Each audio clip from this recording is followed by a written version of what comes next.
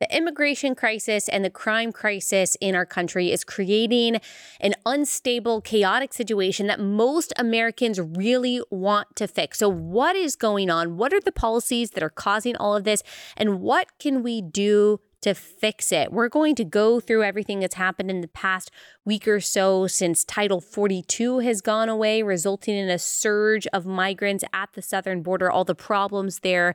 But I'm also going to talk to a crime expert, Barry Latzer. He is a professor. He's written several books on the criminal justice system in America. And we're going to take a look at that, a really fascinating look at that. And he's going to propose some very real, very viable solutions for how we can actually reduce crime in the United States. And he and I will also discuss this terrible story of Jordan Neely and now Daniel Penny, who is being charged with manslaughter for that whole subway debacle that we talked about a couple weeks ago. So really important, really good episode that I think that you're going to learn a lot from. It's brought to you by our friends at Good Ranchers, which is American meat delivered right to your front door.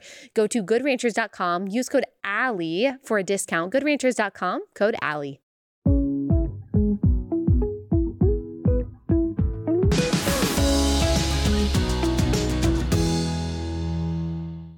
Hey guys, welcome to Relatable. Happy Wednesday. Hope everyone's having a wonderful week. Make sure you go back and listen to yesterday's episode, my interview with Holly Simon about the terrible tragedy that they had to endure at their family farm in Fort Smith, Arkansas. It might seem like a random local story that I'm telling you, but it really has bigger implications. We're talking about people's lives, so make sure that you contact the people that we gave you the contact information for to make sure that we ensure the resignation of Rita Watkins. It's just a way that we can share arrows with someone who shares our values and is seeking justice, not just for her family, but also seeking protection for her community. All right, today we are going to talk about this migrant crisis that is happening, much thanks to Biden's border policies or lack of border policies. And we're also going to talk about the problems within our criminal justice system with our guest.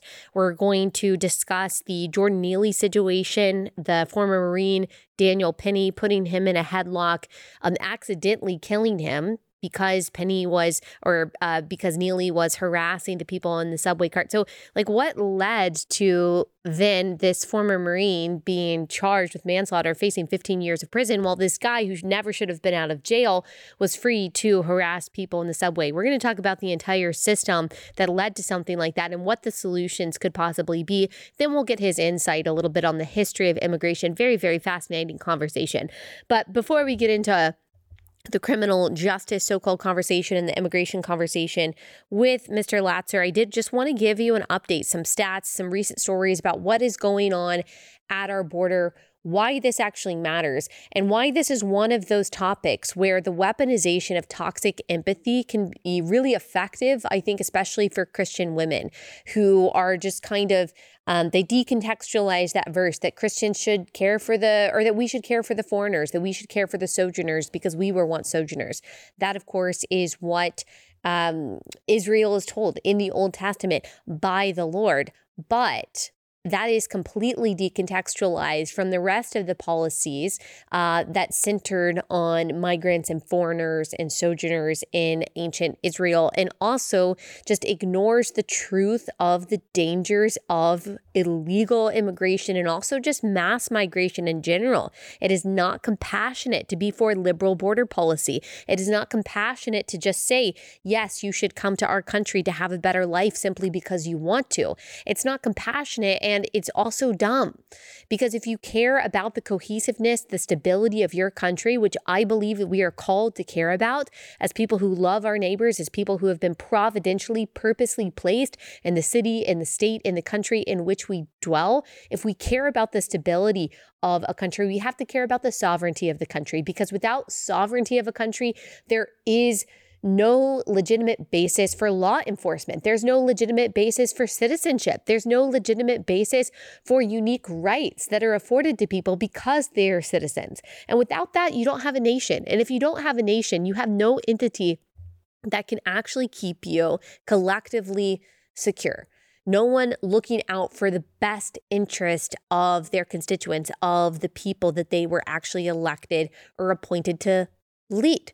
That's a problem. God created nations. He created the borders. He created these human systems. We read in Romans 13 that governments were actually put in place to be tools for good, to be punishers of wrongdoing.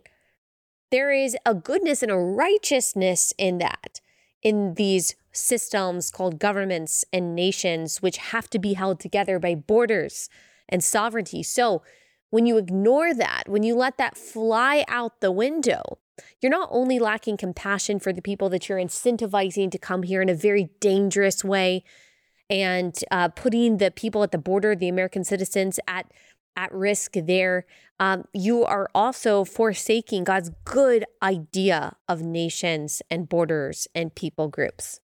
So let's talk a little bit about what's going on. We've already covered this. I think we covered it a little bit last week, at the end of last week, that last Thursday, May 11th, was the final day that Title 42 would be in effect. Title 42 was a holdover from President Trump's immigration policy that allowed officials to turn away migrants on public health emergency grounds during the COVID-19 pandemic. Biden tried to end Title 42 last year, but Republicans sued him, arguing that the restrictions were necessary for border security, and the courts ruled to keep it in place. But now that Biden has announced the end of national COVID-19 emergencies 3 years later, the border restrictions have now gone away. And I do wonder if that was actually why they got rid of the national COVID emergency policies, simply so they could have a basis for getting rid of Title 42 and allowing the surge of migrants. The AP reports that now there will be strict consequences for trying to cross illegally. They will not be allowed to return for 5 years and can face criminal prosecution if they do. But that doesn't seem to be what's going on. There are some reporters that have gotten some footage from the border, and they see these migrants coming in, and they are processed, and they're given these kind of court dates to say, yeah, you have to come back and we'll, process your request for asylum and things like that. And these people aren't really seeking asylum. They say that they're asylum seekers. They say that they're refugees, but there are actual definitions to that. You're not an asylum seeker or refugee just because you're coming here for a better life. That would be everyone in the world then. Wanting a better job is not seeking asylum. That could be a reason to try to legally migrate somewhere, but that's not a justification for being able to illegally cross into a place to try to seek some kind of refuge. Having a hard life is not a good enough reason to be able to come here just because you want to. So reporter Taylor Hansen, he has seen documented some of these court dates, these documents that these migrants are getting. They're also given a government-issued cell phone. And apparently it is pre-programmed with some kind of app that keeps track of them. I'm not sure how effective that is. But some of these court dates apparently are as late as 2027.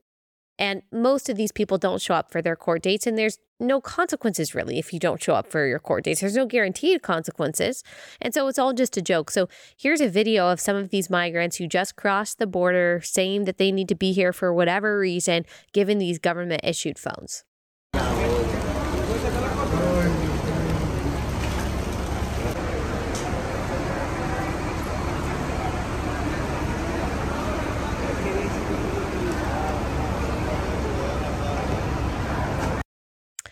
All right.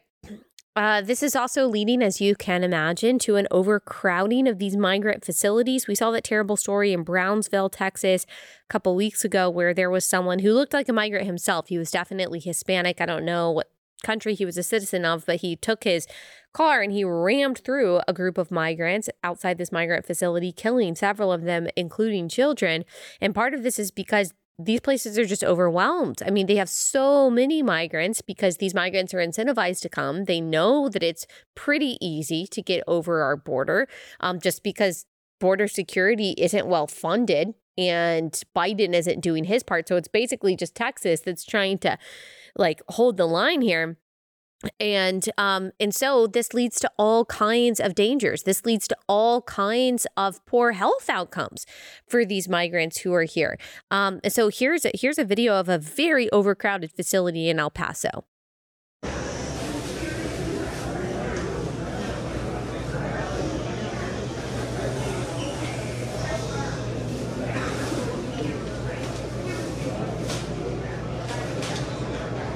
What do you notice about that, by the way?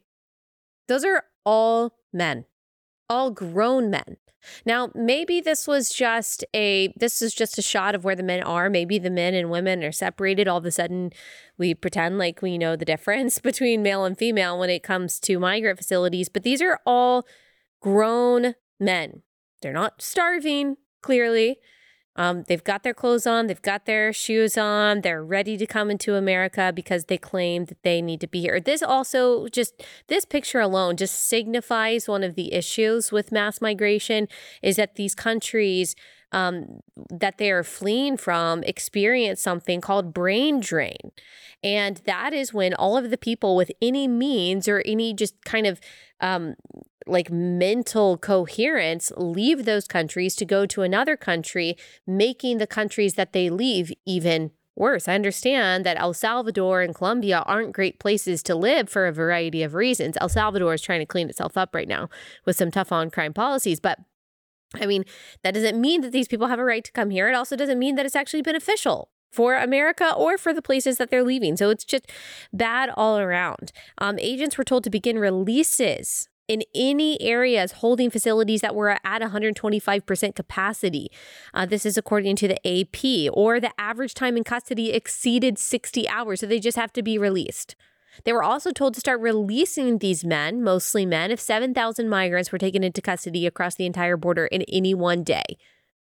So you see that a Secretary Mayorkas, who claims, by the way, that the border is totally secure, who claims that everything is fine, you see that they might have some kind of policies in place ostensibly, but any kind of security is being broken if these quotas are reached, which they are.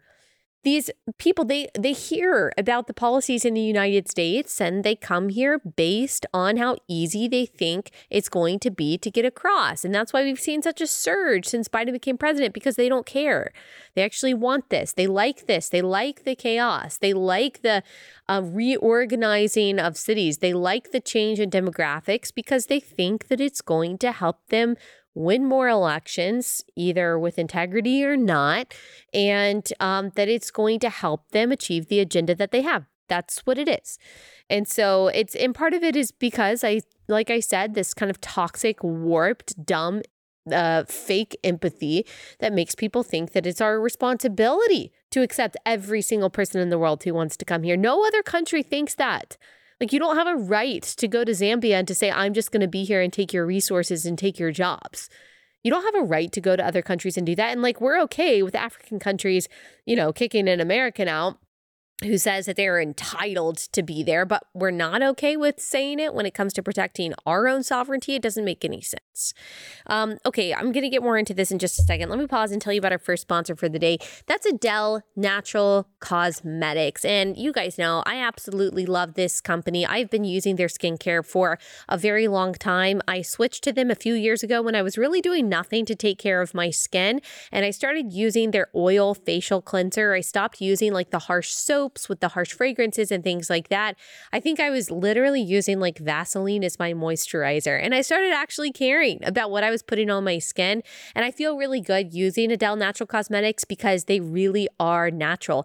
It's all handmade in the US by this family, who, by the way, they're pro-life, they're Christians, they're very outspoken about that, but they really care about every single ingredient that is put in their products. It is all natural, and there's never any nasty chemicals. There's never any nasty fragrances. You can read the ingredients on the back of the bottle. It's all I use for my facial cleanser and for my moisturizer, and it really does help. And I use a lot of their makeup too because it works well as well.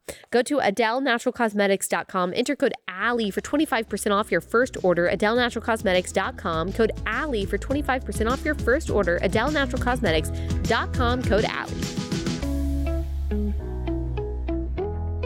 So the memo that is calling for the release of these migrants if these facilities, reach the 125% capacity or whatever, it's called the parole with conditions practice. It's a process that's typically reserved for urgent humanitarian reasons or significant public benefit.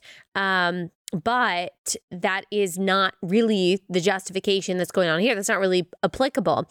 And Stephen Miller is a senior advisor to President Trump. He's founder of America First Legal. He was talking about this on Fox Business last week, and he's big immigration hawk. He talks about this a lot. He talks about the Fox News report that they don't get an alien registration number, these people who were released in the name of parole, and they don't receive a court date.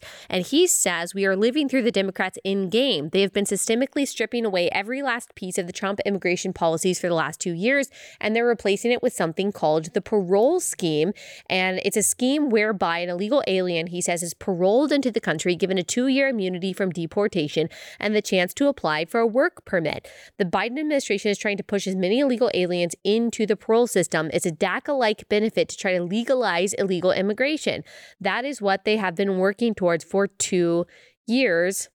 And now we are seeing people from around the world trying to get their amnesty benefits. And that's true. Like, I've seen the pictures, the videos of the Chinese, all grown men, again, Chinese migrants trying to get in through the southern border because of Biden's policies.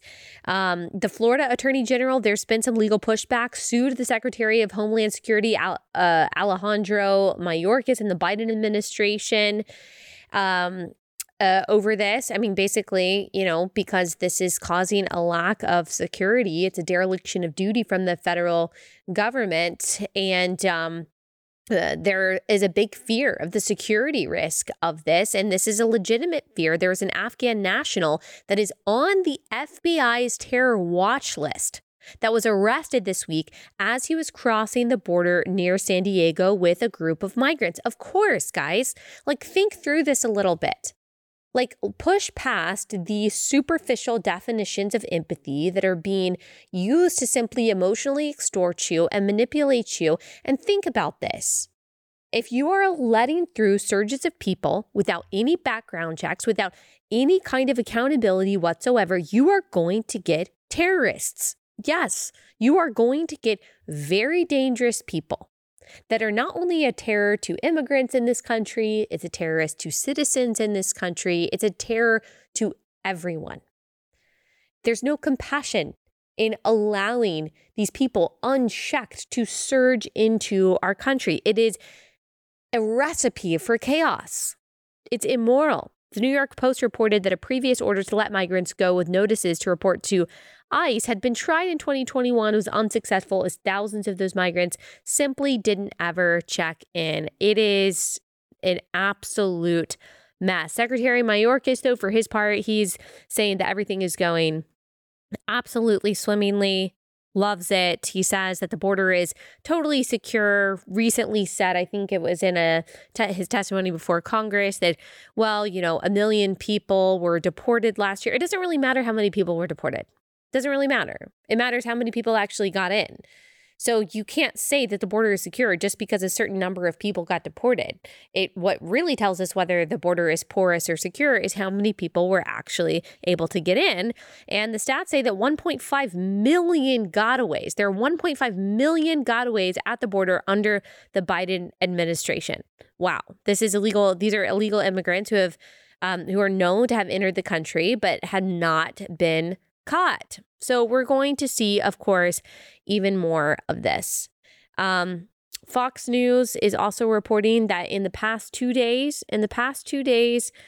there were 6 arrests of people on the FBI's terror watch list.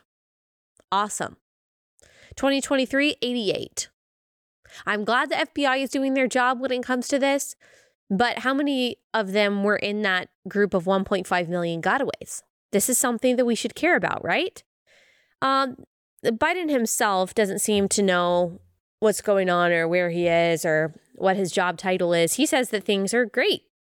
Here he is. Looking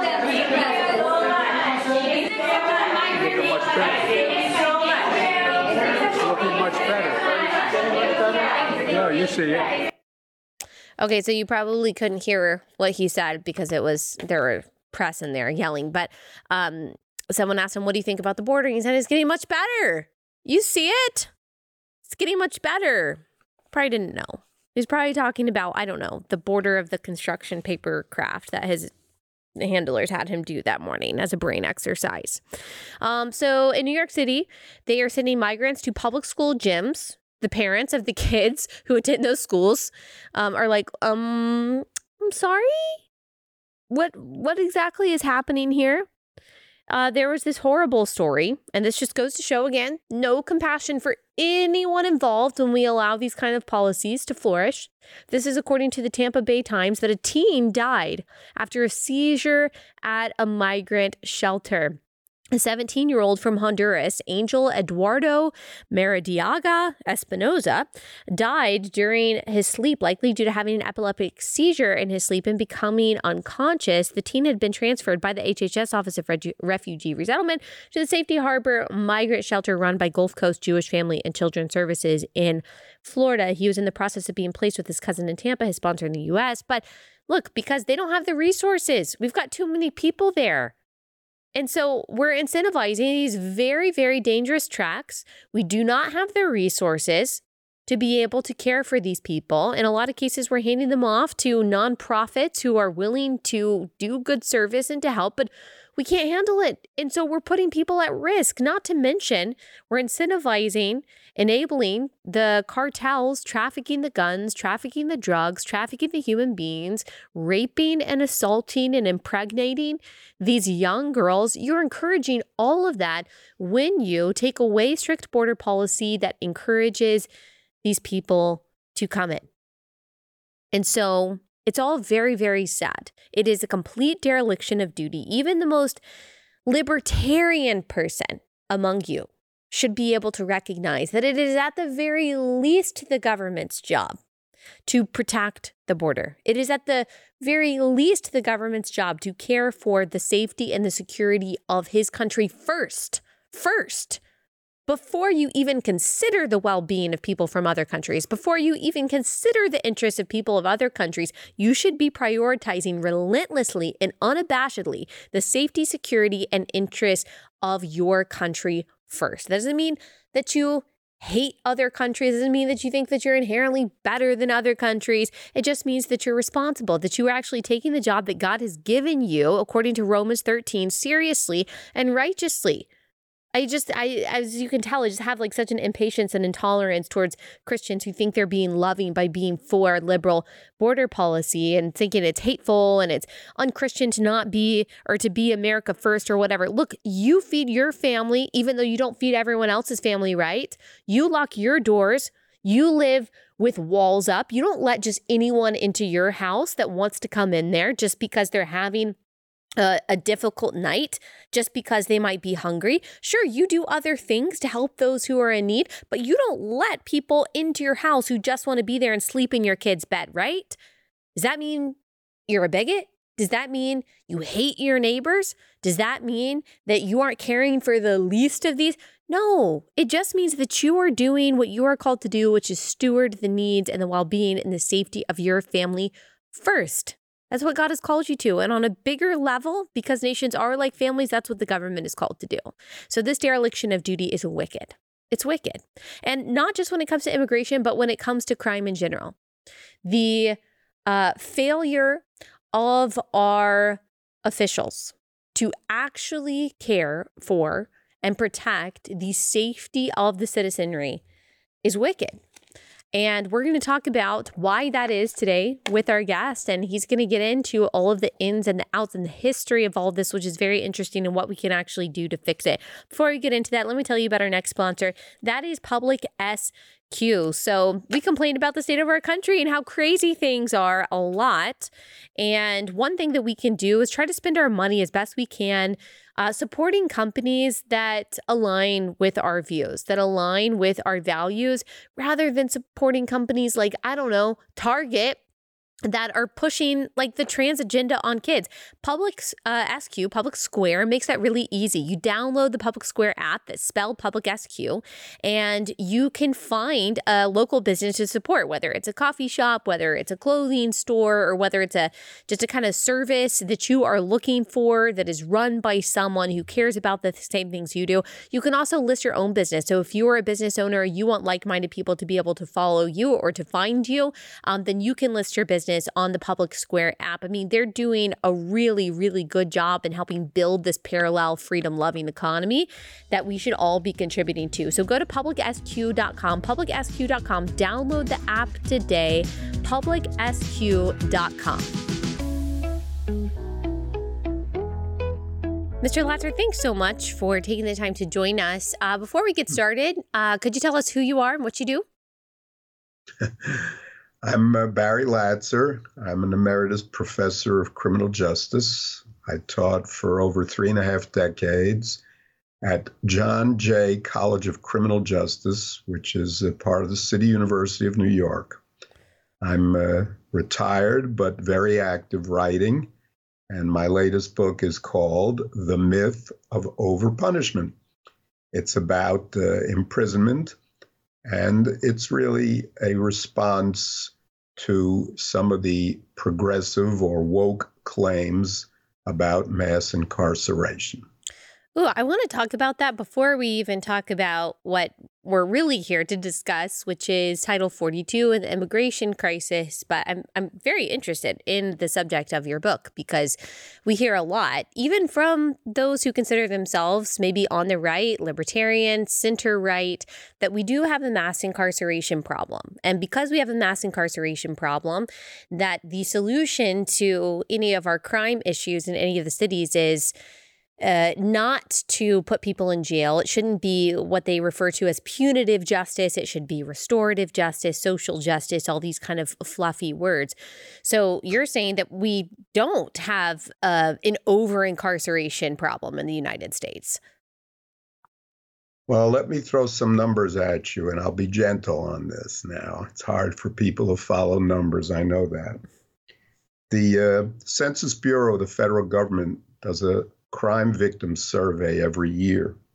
And it's an enormous survey as surveys go.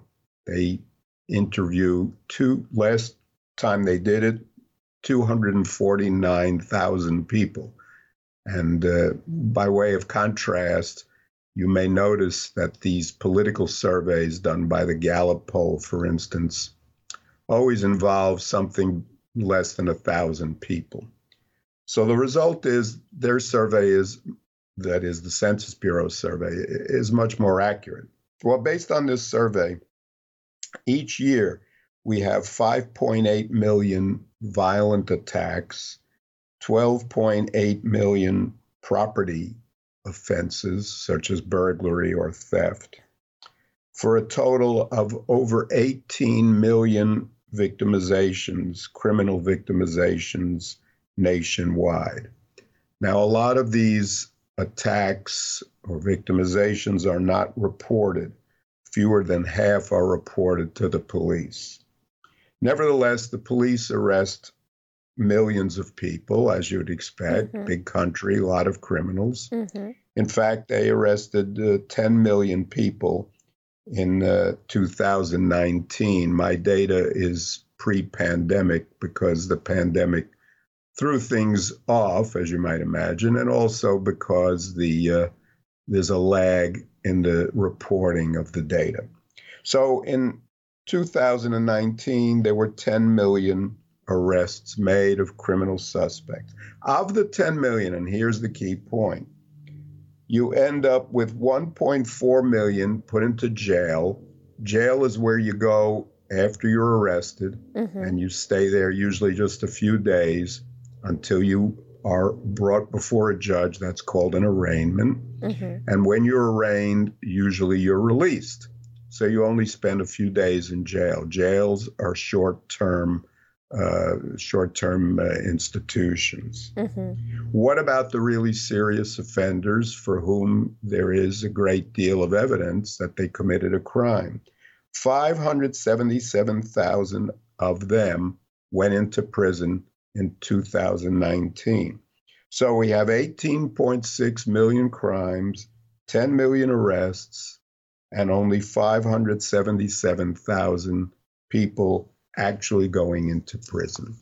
So just on the face of it, you have to say, I think, it's not clear that there's mass incarceration here. In fact, only murderers stand a pretty good chance of being incarcerated. They have about a 49% imprisonment rate, those who commit murder. Only For rape, 49%? Are yeah, 49% of people who are charged with murder end up in prison? of the crimes reported to the victim survey. So, of Okay. course, murder victims obviously don't report All to the right. survey, but we have the most accurate data for murders because you have dead bodies. So we know, the police know, and we know how many murders there are every year. Of course, for people who die from natural causes, there's a death certificate prepared by a physician, and we know that they're not murder victims. But we know how many murder victims there are every year. And the data on that, we have multiple sources. The police, the Centers for Disease Control in Washington also keep those records. So we know pretty well how many murders there are. And 49% of the murders are solved with people actually going to prison. For rape and robbery and aggravated assault, the other serious violent crimes, less than 6% of the incidents reported by victims lead to imprisonment. So these are extremely low figures. So when they talk about mass incarceration, one has to ask, well, really, compared to the number of crimes, this doesn't look like excessive incarceration. And that's because it isn't. Right. And you've written a lot about why we have the crime problems that we do. In your estimation, is it because we don't incarcerate enough people that we continue to have high crime? And especially in these kind of progressive cities with the progressive DAs and the progressive judges, you just see these serial criminals let out on the street. I mean, is that what motivates people to continue to commit crimes? Because there's just very little punishment? We haven't been doing this long enough to know yet, Allie, to be perfectly honest.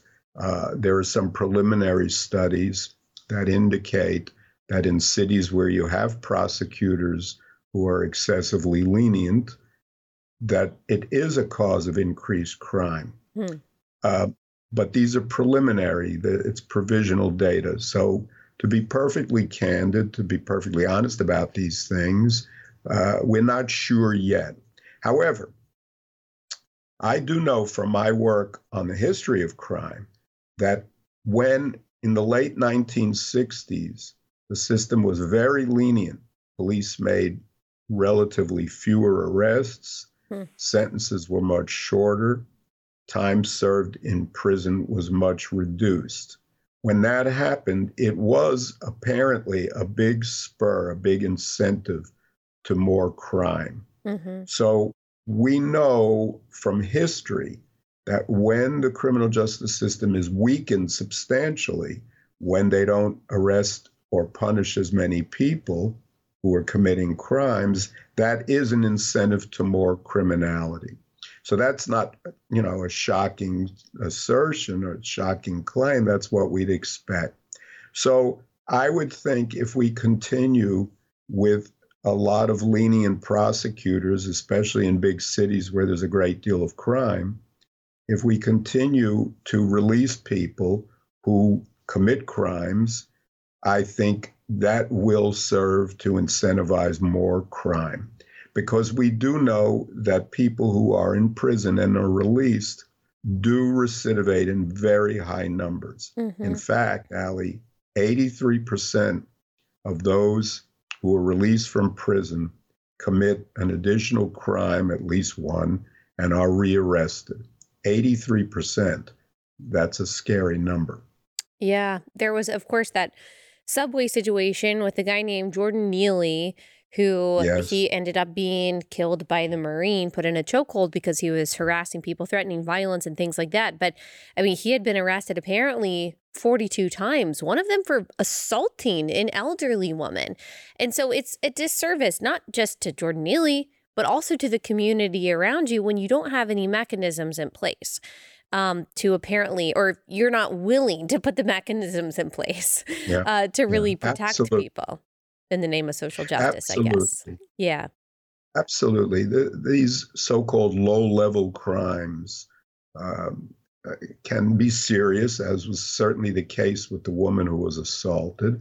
And even if it's not that bad, if people on the street sense that there's no punishment at all really for doing these crimes, and the police are not going to keep arresting people if there's no prosecution.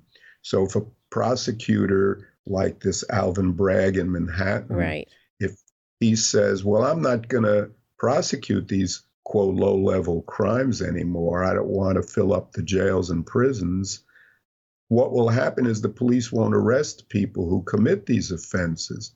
Well, of course, that in and of itself causes more disorder in the streets and probably, we don't know yet, probably incentivizes more serious offenses. So it's very disturbing.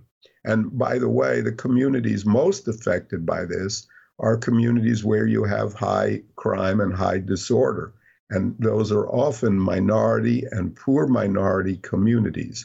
So who's really paying the price for this?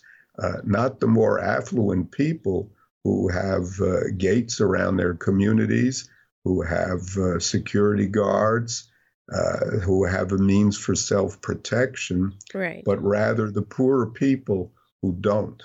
So, I think these are terrible policies, very misguided, and in fact, not even necessary. It's just silliness. The really serious offenses, the ones filling up the prisons, they have to be prosecuted anyway. And even these woke prosecutors will say, well, of course, I'm going to go after the serious offenders. Yeah. And it's strange because you see, though, that it's not just about keeping people out of prison, because this Marine who put Jordan Neely in a chokehold, he's charged with manslaughter. He's facing 15 years with prison. His name is Daniel Penny. So obviously, if it was just about not prosecuting crime, if it was just about not putting people in prison, you wouldn't be criminalizing what a lot of people are calling self-defense. There was another, I think, a bodega owner who killed someone he was actually being attacked with a knife, and this bodega owner killed the person who was trying to attack him, and Alvin Bragg ended up dropping the charges of murder, but I'm pretty sure that he was charged with murder. And so it's about criminalizing, I think, self-defense in a lot of cases and not criminalizing things like assault. So I don't know, there's some racial quotas behind it, but it's very strange. It's not just about emptying the prisons. No, absolutely, because you could see this prosecutor's judgment. And, most of us, and I think most of the public, will think this judgment is warped. When you have this case with Neely, I think most people will consider Mr. Penny to be a hero rather than a criminal. We'll have to see if the grand jury, which of course is a Manhattan grand jury, and Manhattanites are known for being very liberal and very pro-democratic, which is why they elected Mr. Bragg in the first place. We'll have to see what the grand jury does. And of course, even if the grand jury were to indict him, that's formal accusation is what it amounts to, formal accusation of a felony. Even if they indict him, I suspect that Mr. Penny is not going to take a plea and will go to trial. And if he does, then the public, through speaking through a jury, will have another chance to acquit him.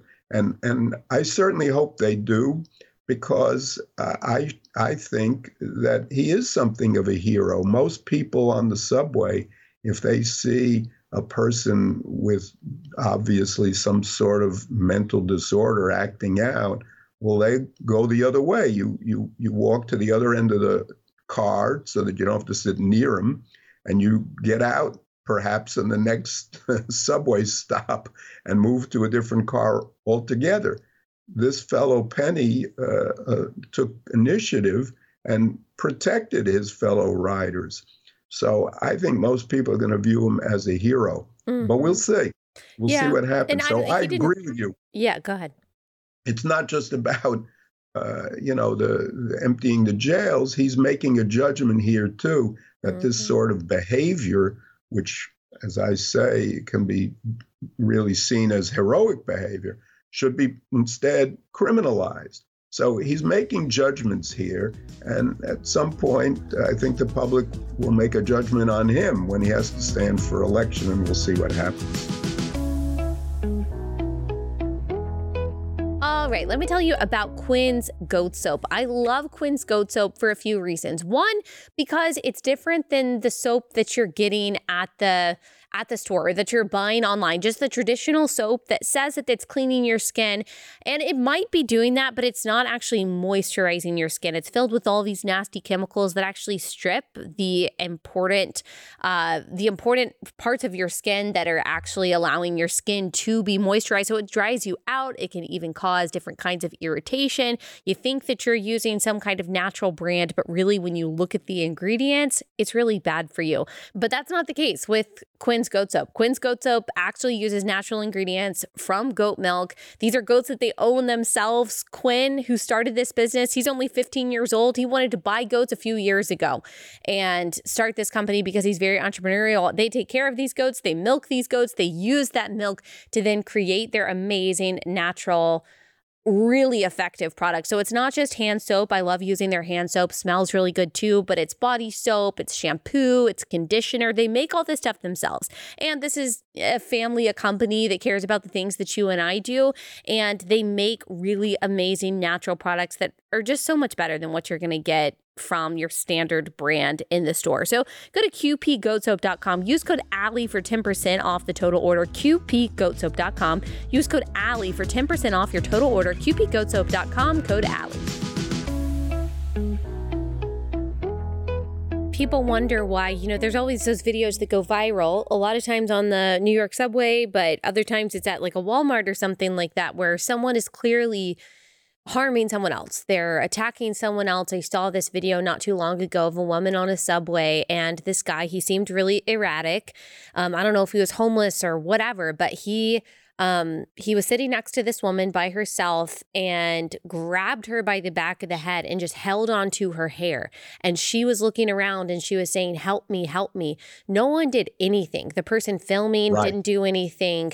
No one around. And okay, so we can all criticize them and say, why wouldn't you do something? And then we look at what happened with Penny and we're like, well, that's why. Because it's not worth it to a lot of people to risk their jobs, risk their lives, and go to jail because now self-defense or defending someone else is being criminalized. Yes. And that's a really dangerous place to be. Yes, well put, well put. And by the way, in the criminal law, just to be technical about it legally, there is such a thing called defense of others. And the theory of the criminal law is if you come to the rescue of someone else, you're in the shoes, so to speak, of the person being victimized. You have the same rights that they do to defend themselves. Those rights are in effect transferred to you when you're acting to protect them. So, yeah, you're right. It makes people say, well, gee, look what happened to this guy, Penny. He tried to help out, and they branded him a criminal and prosecuted him for it. So sure, it discourages people from being good Samaritans and trying to help their fellow human beings. And Lord knows we need more of that kind of behavior, especially in the big city where everything is anonymous and you have no friends to help you. You have to rely often on strangers. And I'm wondering what your kind of solution to this recidivism thing is, because you talk about, even in the title of your book, you said a proposal to reduce incarceration while protecting the public. Because sometimes I think about this. Okay, someone like Jordan Neely, he had all these past arrests, but we don't believe in putting someone in jail for the rest of their lives for theft or even assault. We don't believe that should be a life sentence. And so what is the solution besides just keeping someone in jail forever?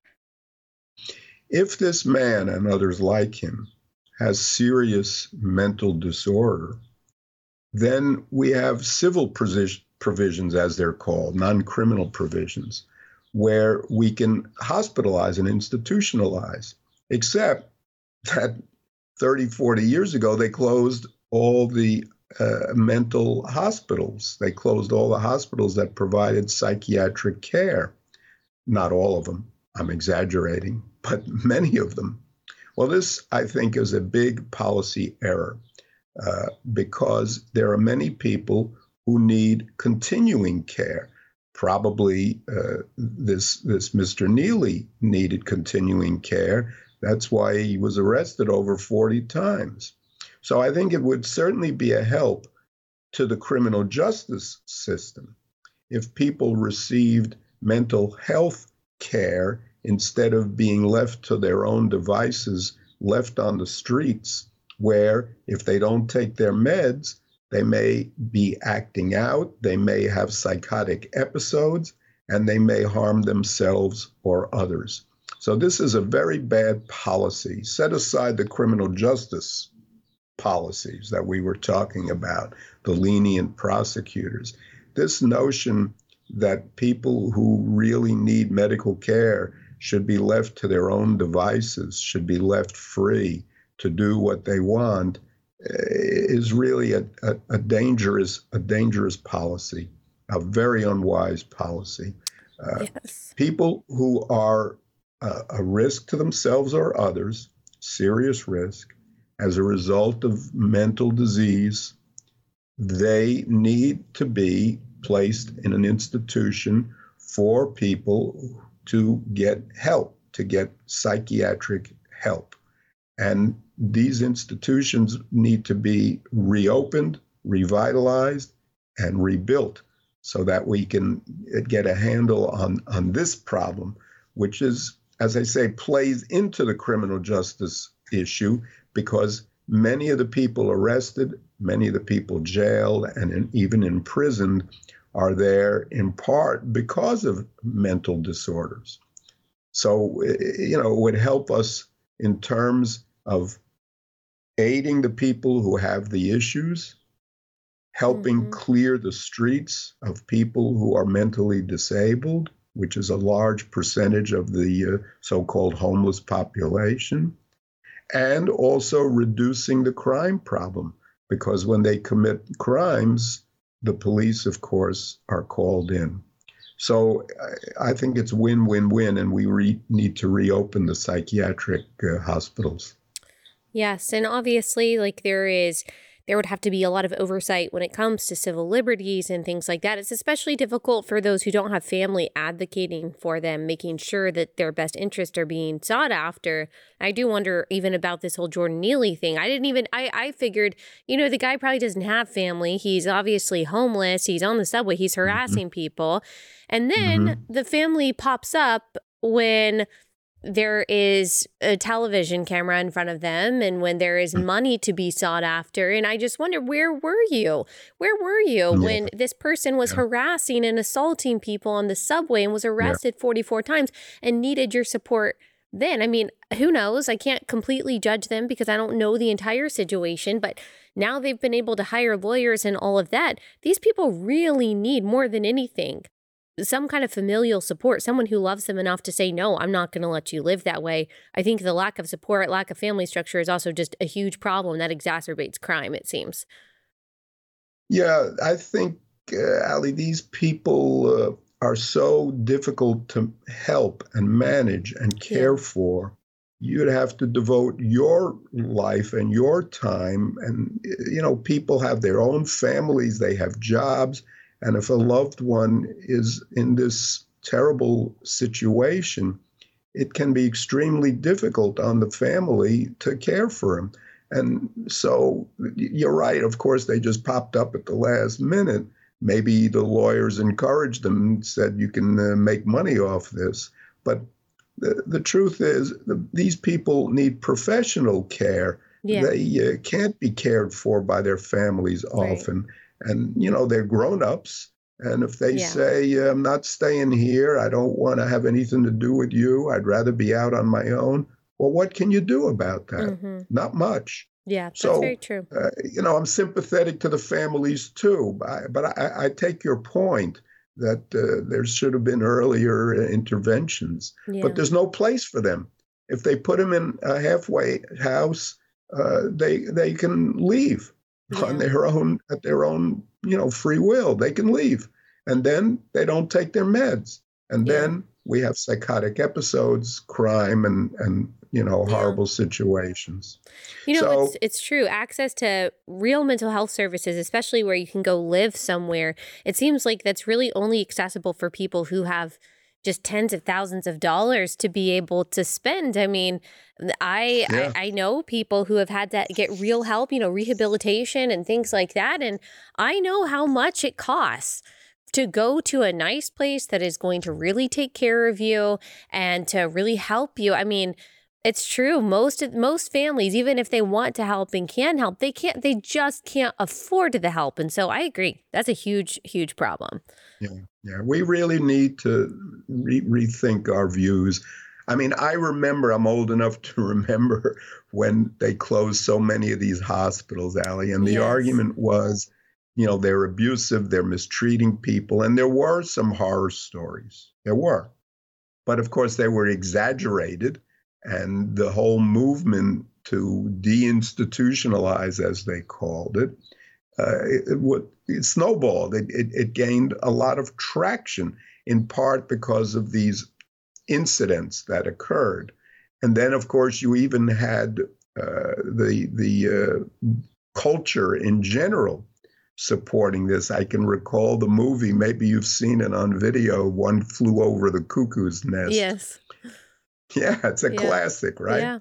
And I remember when it came out, and of course, I'm not blaming the movie, obviously, but the movie presented what was then the prevailing view, which is that these places restrain people and keep them from freely living their own lives, living the way they want to live. But of course, that was one side of the story, and it was not the only side to the story. So that's interesting. This turned out to be a very bad policy choice. Yes. And it's especially bad for big cities, as we see now with San Francisco and cities where the weather is warm. People are out in the streets all the time. They camp in the streets. And what about the public's right to use these public spaces, parks and streets? No consideration is even given to that sometimes. Right. Now, it's an awful policy, a big mistake, but not too late. We're wealthy enough, we could reverse this and start down a different road. Yeah, and hopefully, I think that there is growing bipartisan support for that, because you don't have to be a Republican to say, I want to be able to take my kid to the park in San Francisco without stepping over needles or getting my car hijacked. I saw some viral thread on Twitter of someone. He took his kid to the park. He was gone for 45 minutes. He knew that you can't leave anything in your car in San Francisco, but someone broke into his car, glass all over the car seat. And then he, calls the police, and he knows the police aren't going to do anything, but just for the statistics, he just wanted to file the report.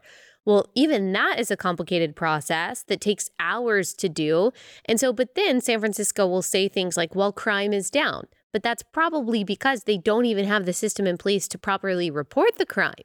So that's a whole problem in itself. But I did just want to say something about the psychiatric hospitals, because most of the things that we're talking about are the failure of progressive policies. But it was Ronald Reagan. He was one of the people who really, in California, and then continued to push for the closing down of these psychiatric hospitals.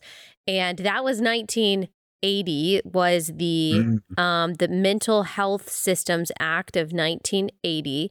And then I just wanted to see if there was any coinciding timeline. And I don't know if it was inspired by this at all, but One Flew Over the Cuckoo's Nest, which is a great film, by the way, that was 1975. Yes. So I'm sure they were kind of happening simultaneously, as maybe, I don't know, society in general had less tolerance for these mental health institutions.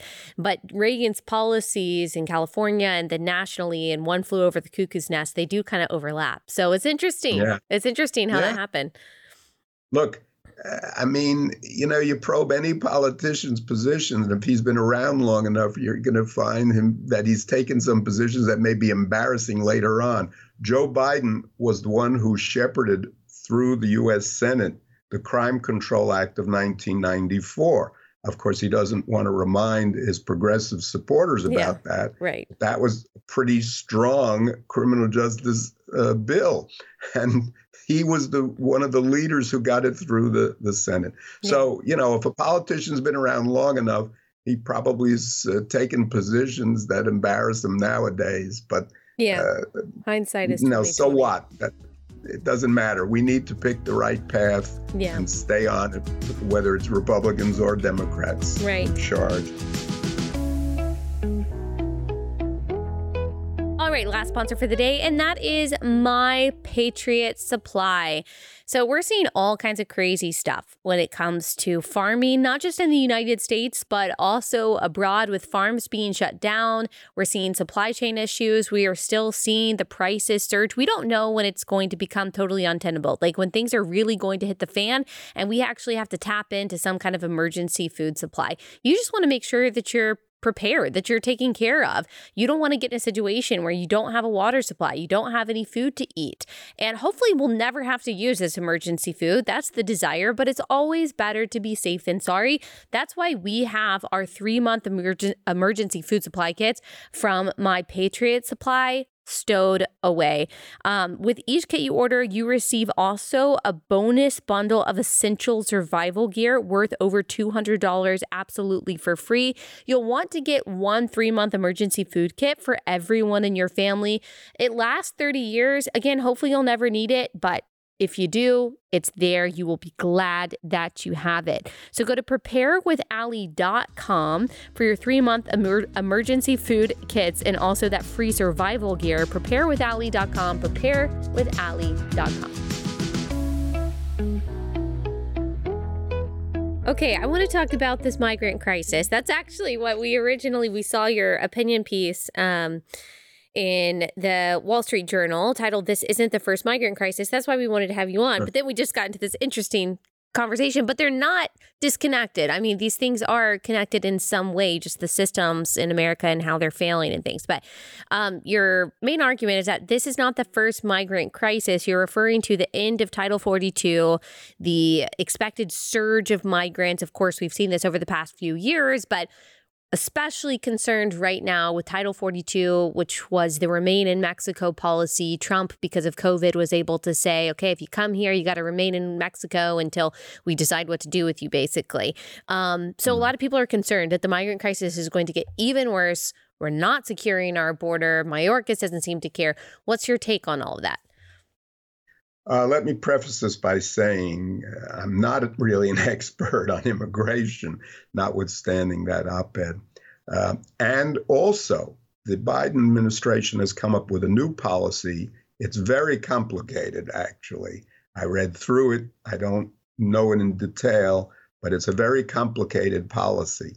So they are trying to address the situation. But whether they can actually implement this policy, part of which involves people staying in Mexico and applying for asylum when they are asylum applicants. So part of this is borrowing, from the Trump era policies. Whether this will work or not is a whole other question. Now, first, on the issue of whether illegal immigrants, let's call them people who come here illegally, are committing crimes or contributing to the crime rise. The answer is we don't know yet. And I know that sounds like a cop-out, Allie, but that's the fact. It's very hard to get data on this sort of thing.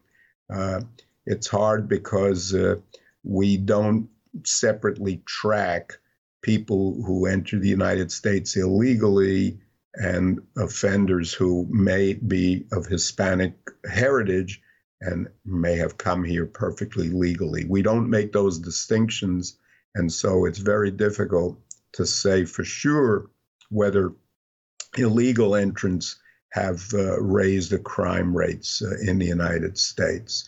Of course, one response to that is, well, it shouldn't really matter if they're here illegally. We don't want them to be free to move about the country. And I agree with that.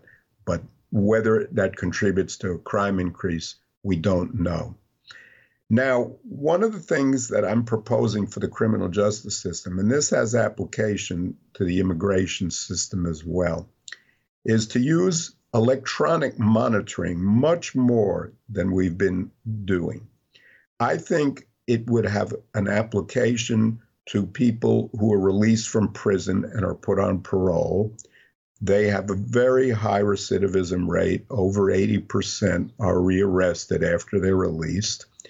And a tracking system, an electronic monitoring system, would be very useful for this cohort. But also, immigrants who are released into the United States, who are asking for asylum, and who are released into the United States pending their hearing, they should also be tracked. And there was something in the Biden administration's proposal providing for this. And I'm in favor of this.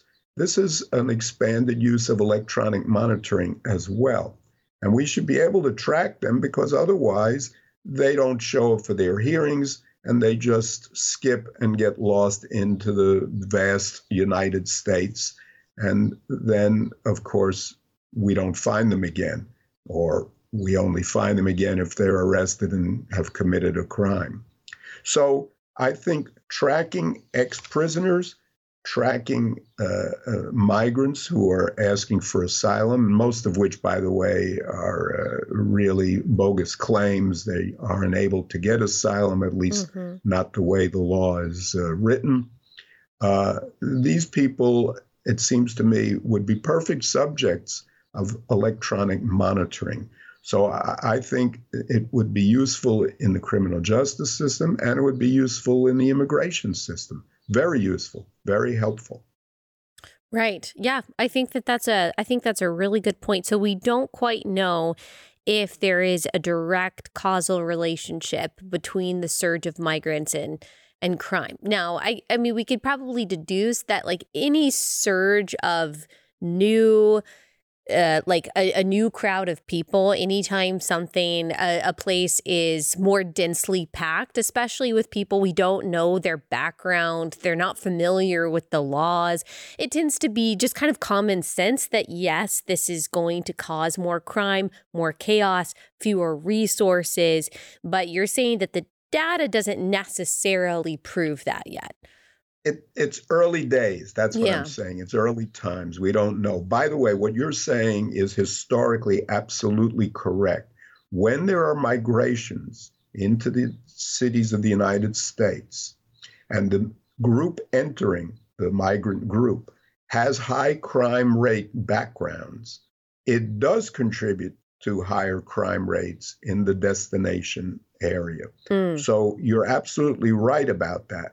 And it also overtaxes the criminal justice and other systems in the destination location. So we've seen this throughout history, throughout American history. We just don't know if this migrant group from South America, Latin America, Central America falls into that category.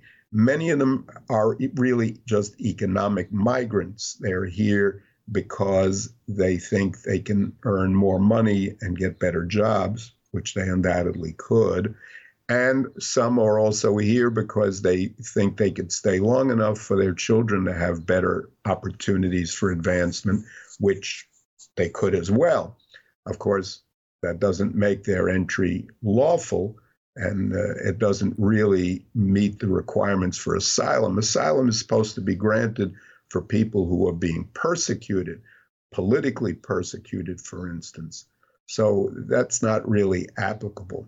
But right. Yes, you're absolutely right to say that when you have a migration of sizable proportion and the migrant group has high crime rates or had high crime rates in its country of origin or its locale of origin, then they will raise the crime rates in the destination locale. That is historically correct.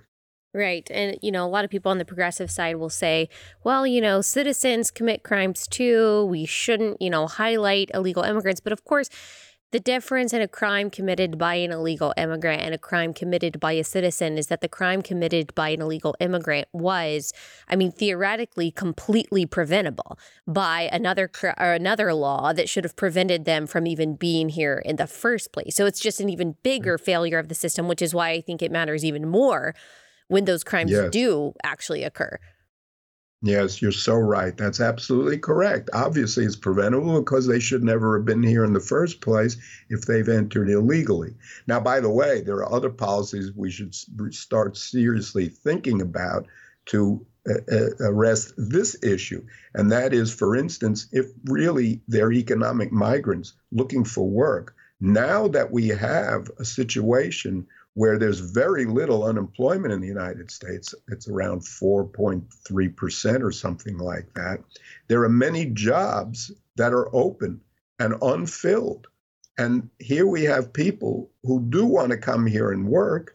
So, wow, why not match up the people who want to emigrate to the United States for work and the job openings? It seems like a no-brainer to me. Mm-hmm. It's time to really beef up our legal entries with visas that enable people to stay here for short times, a few years perhaps, and work in the United States, work in fields where we need the labor. We can use them. By the way, the Europeans are doing this. In the Wall Street Journal just today, there was an article to that effect. Why can't we do it too? If we find we need people to work in certain fields, why not give people who want to be in the United States and have these skills or don't have skills, as the case may be, why not give them an opportunity to get these jobs and hold these jobs? They won't be taking jobs away from Native American citizens because they're not taking those jobs. That's why there are job openings. So this is another missed opportunity as far as I'm concerned. Of course, we both know the reason for all of these really errors in policy, and that is because the country's polarized, the politicians are polarized, and they can't seem to reach any compromises. And in the immigration field, this has been going on for years, and it's a disaster. Yeah. And there's a big debate on the right about even legal immigration. How much legal immigration should we actually support? Republicans don't even necessarily agree on that. So I just want to acknowledge the debate. We won't even get into all of that. But I do think that everyone can agree that Florida, for example, they just have decided to require all employers to use E-Verify, which checks the immigration status of all the people that they're hiring. And that, in addition to what you're talking about, electronic monitoring for people who are in the country, awaiting all of that, I think that that could be really good. There are things to be put in place in states and on the national level that could actually help. But you're right.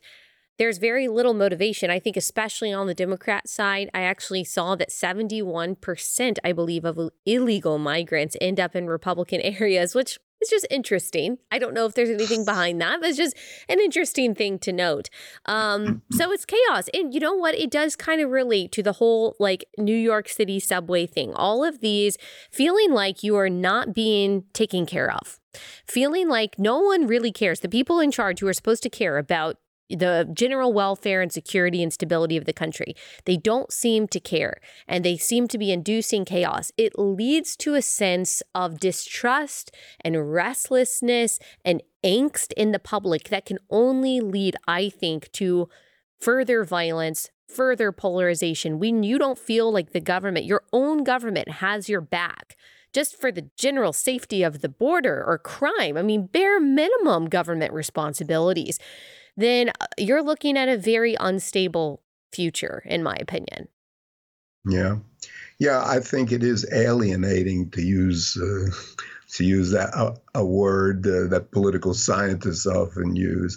It's very alienating when people have a sense, right or wrong, but in this case, I think it's right, that the governments are just not doing their job.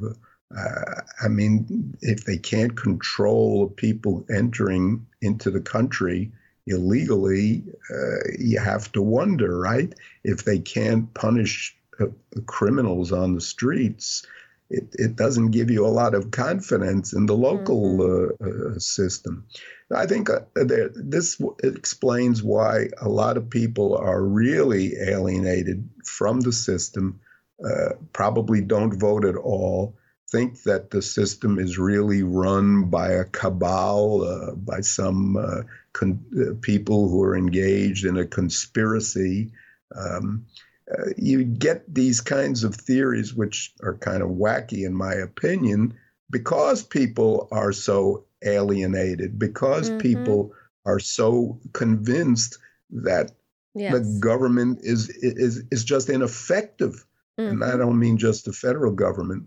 I think it really is dispiriting. It's a kind of malaise situation, to use a word that some previous president got in trouble for using it. That was Jimmy Carter, by the way. I'm not even sure he used that word. Anyway, it is a dispiriting and disheartening situation.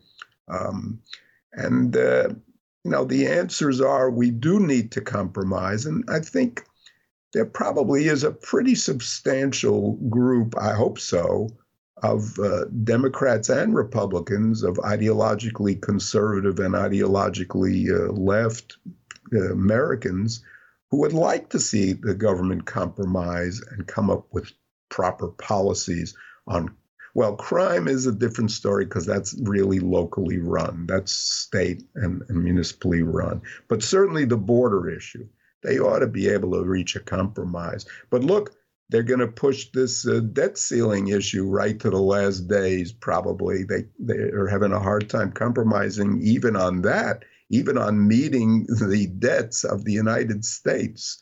I mean, that's really scary, isn't it? Yeah. But here they are working up to the very last minute. And of course, they won't go over the cliff because I think each side, the Republicans and the Democrats, are afraid of being blamed for it if they do. Yeah. So I think they'll come up with something. But it's sort of disheartening to see them having, an inability to agree even on that, even on those fundamental things. Yeah. Good point. You're right. Good point. Oh, yeah. Go ahead. No, I was just going to say, good point. I think you put your finger on it. People, it really is disheartening and as I said, alienating when people expect these basics to be satisfied and they're not. Yeah. I think when it comes to maybe local level, but national level too, because things seem just so chaotic, it seems like everyone kind of feels that, especially in these cities. And then, the right and the left feel that for different reasons. I think the right is especially, they feel the moral chaos that we see going on. The left might feel it for, whatever reason.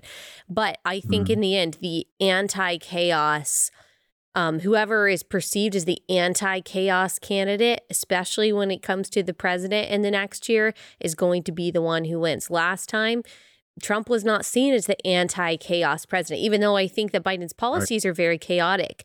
But he presented himself as a vessel of normalcy, as a vessel of unity, and just calming the waters after the turbulent Trump years.